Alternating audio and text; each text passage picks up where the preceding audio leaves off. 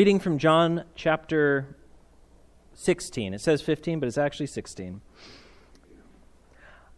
I did not say these things to you from the beginning, because I was with you. But now I am going to him who sent me. Yet none of you asks me, where are you going? But because I have said these things to you, sorrow has filled your hearts. Nevertheless, I tell you the truth. It's to your advantage that I go away. For if I do not go away, the advocate will not come to you. But if I go, I will send him to you. And when he comes, he will prove the world wrong about sin and righteousness and judgment. About sin, because they do not believe in me. About righteousness, because I am going to the Father and you will see me no longer. About judgment, because the ruler of this world has been condemned. I still have many things to say to you, but you cannot bear them now. When the Spirit of truth comes, he will guide you into all truth. For he will not speak on his own, but will speak whatever he hears. And he will declare to you the things that are to come. He will glorify me, because he will take what is mine and declare it to you. All that the Father has is mine. For this reason I said that he will take what is mine and declare it to you. The word of the Lord. Brothers and sisters, grace to you and peace from God our Father and the Lord Jesus Christ. Amen. Well, we are now in our third week with this sermon, our third and final week in this sermon of Jesus's, this Last Supper sermon now between the supper and his arrest in the garden, which will happen within hours of him saying this. This sermon of Jesus is often called by commentators and readers of the Gospel of John, it's often called Jesus' farewell discourse. And you can see why maybe we would call it that, people would call it that, as Jesus is preparing the disciples for his departure. I mean, he even says here, it's to your advantage that I go away. He's sort of saying everything he can to prepare them for a time when they won't see him. Now, the farewell departure is a pretty good name. You can see why that is. But there's also this other sense of Jesus not just leaving, but also still being present with them in some way. Earlier in the sermon, we read Jesus say, I am going away. I am coming to you. There's this dual nature of this. And so I've heard other people call this kind of, to emphasize this, calling this Jesus' arrival discourse, which sounds a little odd at the end of his ministry. But you could think of it as this departure and this arrival in the same way. I think John's gospel is the clearest, that Jesus isn't leaving in sort of the way we think maybe of Jesus leaving, where Jesus leaves and then is going to see how we do for a while on our own and then is going to come back at the end and give us a grade on how we did. That's kind of our normal way of thinking about Jesus coming back. But it's pretty clear here, and especially in this sermon, but all throughout John's gospel, that when Jesus leaves, he is still present through this advocate, this Spirit of truth, who even though Jesus has many things to say and has run out of time to say them, the advocate will continue to say these things and will actually lead the disciples and down through the ages, us, into all truth, Jesus says. Well, I want to focus tonight on this role of the Spirit. There's two things that the Spirit is said to be doing in this passage. Proving the world wrong, which is just one word in Greek, although it sounds like a lot of words in English. Proving the world wrong, and then leading into all truth, or declaring the things of Jesus. I kind of put those in the same category. And I want to focus on that first one, because it's such a strange couple of verses. And I am very reliant on that commentary of Martin Luther's that I've been reading on this sermon, especially on these few verses. So if you think I just have such brilliant insights, you can credit them to Martin. That is just fine. But that first word, so that proving the world wrong, this work of the Spirit, that word in Greek, I mean, proving wrong is a good translation. It can be also translated as accusing. It can be translated as exposing, as revealing, but not revealing in like a nice way, but revealing where something is wrong. Kind of the idea of that word, the best definition I found for it was pointing out somebody's sin with the hope of correction. So it's not just accusing for punishment, right? Pointing the finger for the hopes that they get their just deserts. It is pointing to a wrong for the hopes of correcting that wrong. So we could say perhaps pointing to someone's sin for the hope of repentance, that repentance will follow. It's a constructive sort of revealing. That's the hope. And that's what the Spirit's doing. And then Jesus says the Spirit's doing it in three different ways, right? There's three different things: about sin, about righteousness, and about judgment. Exposing the world's wrong on sin, righteousness, and judgment. And so I want you to help me out here just a little bit. When I say sin, what are some things that come to mind? Adultery. Stealing. Killing. Born into. I didn't hear what... Doom. Okay, good. All right, what about righteousness? When I say righteousness, what are some things that come to mind? Salvation. Hope. Doing the right thing. Grace. What about judgment? When I say judgment, what sort of things come to mind? Getting what you deserve. Trouble. A decision. Sheep and goats. Matthew 25, yes. And guilty.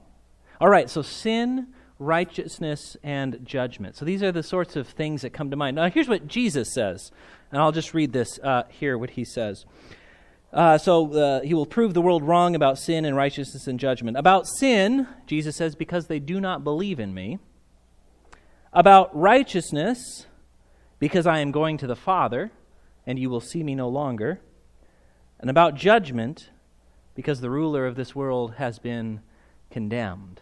Now you read those and you say, and this question came up in there, what does any of this have to do with anything? How do these things relate to each other at all? And this is where I really am reliant on Martin Luther's commentary, by the way. So what Jesus is saying, or one of the things Jesus is saying, is when this Holy Spirit comes, there will be a convicting, we could say, of the world. A convicting of the world and its error, a pointing out of where the world is wrong in these three areas. And what about that first one, about sin? What is sin, according to Jesus here? That they did not believe in me. Now, if you go back and you read through John's Gospel with this verse in mind, you can see that actually sin in John's Gospel is especially this, that they did not believe in Jesus. Right at the beginning in John chapter 1 we read, he came to his own and his own people did not accept him, right? That sin, the root of sin is not, we tend to think of bad actions, and mostly what I heard, with the exception of here, born into, and doom, most of what we heard was, and what we usually think of are the bad things that people do, or maybe the good things that people should do that they fail to do. We think of specific actions that are sin, that are wrong. And this is how the world thinks of sin. This is the way that the world thinks of sin. Things that everybody knows are bad, and things that people are publicly shamed for when they become public, or at least much of the time. That seems to be changing to some extent, but that used to be more the way that the world went, right? The Holy Spirit, though, according to Jesus, at least in this case, is concerned especially with this sin, and it's not believing in Jesus. Martin Luther says that the world's approach to sin is like a tree, and I guess a bad tree, an evil tree. And when you want to contain or you want to get rid of this evil tree of sin, you go and you trim the branches a bit, but you don't do anything to the roots. That what we see as sin, or what the world recognizes as sin, are actually just the fruits of sin, and the problem lies at the core. He says also, it's like if there's a fountain that's spewing this poisonous water, it's like building dams along the little creeks that come off of it. You might stop it here and there, and, you're not doing nothing, but you're doing nothing to address the heart of it. And he says that the heart of sin is misplaced trust, is not trusting in God as we ought. I've talked about this too before, that the problem of creation that Jesus comes to solve is that we don't trust God, that we haven't trusted God from the beginning, that we've gone our own way, that we've insisted on being our own lords, and that this has led to all sorts of terrible sins, of these fruits of sin.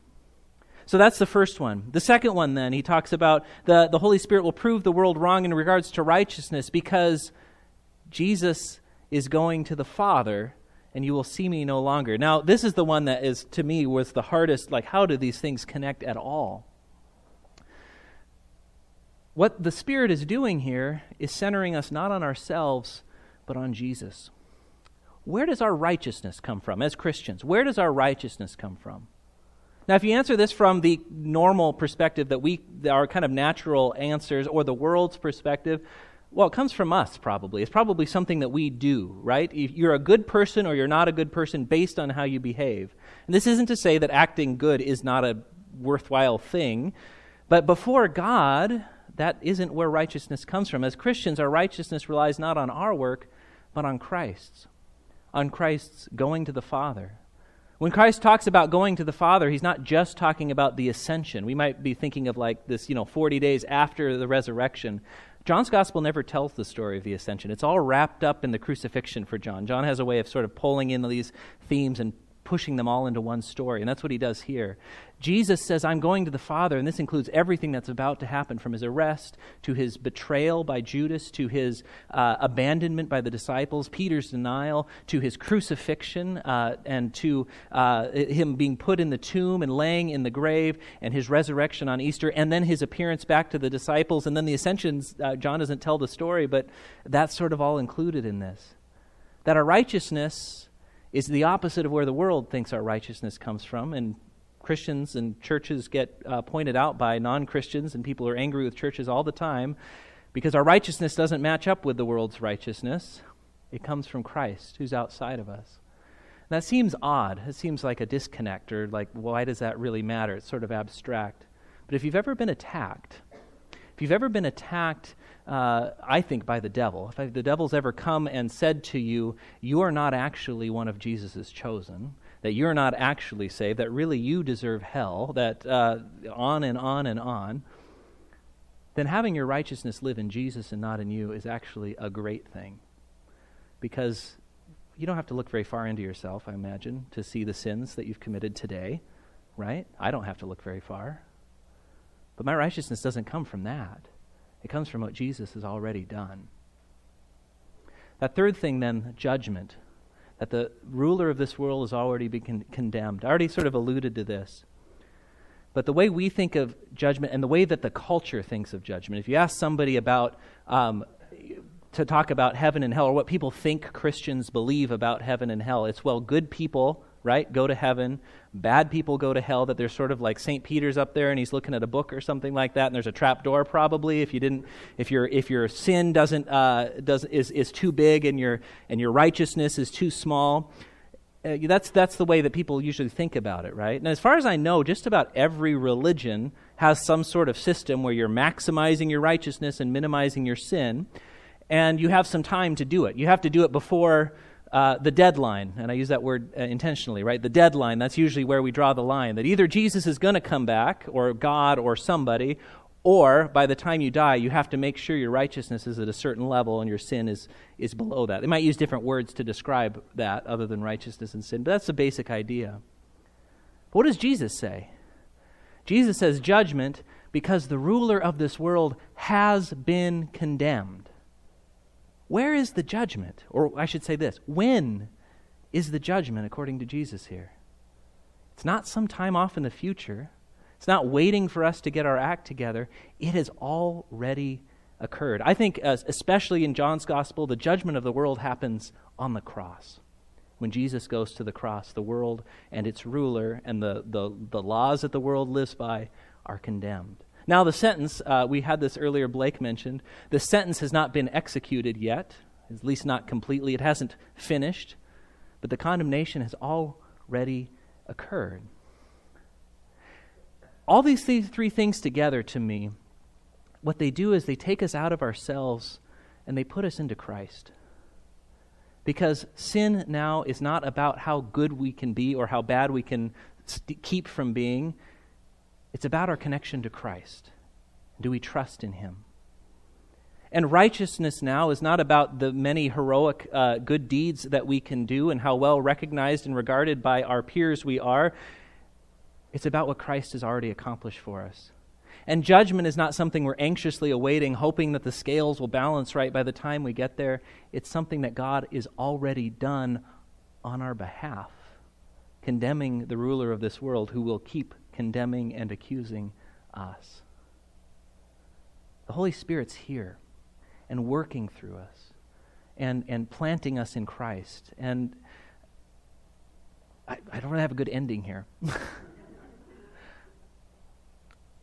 But it's so different from the way that we have usually grow up to think. Our natural way of thinking, the world, we hear this, the world all the time, the culture's natural way of thinking, it's so opposite that it's going to sound strange, and there's going to be accusations about it. But really it's salvation. And it's what we have to offer that is completely unique.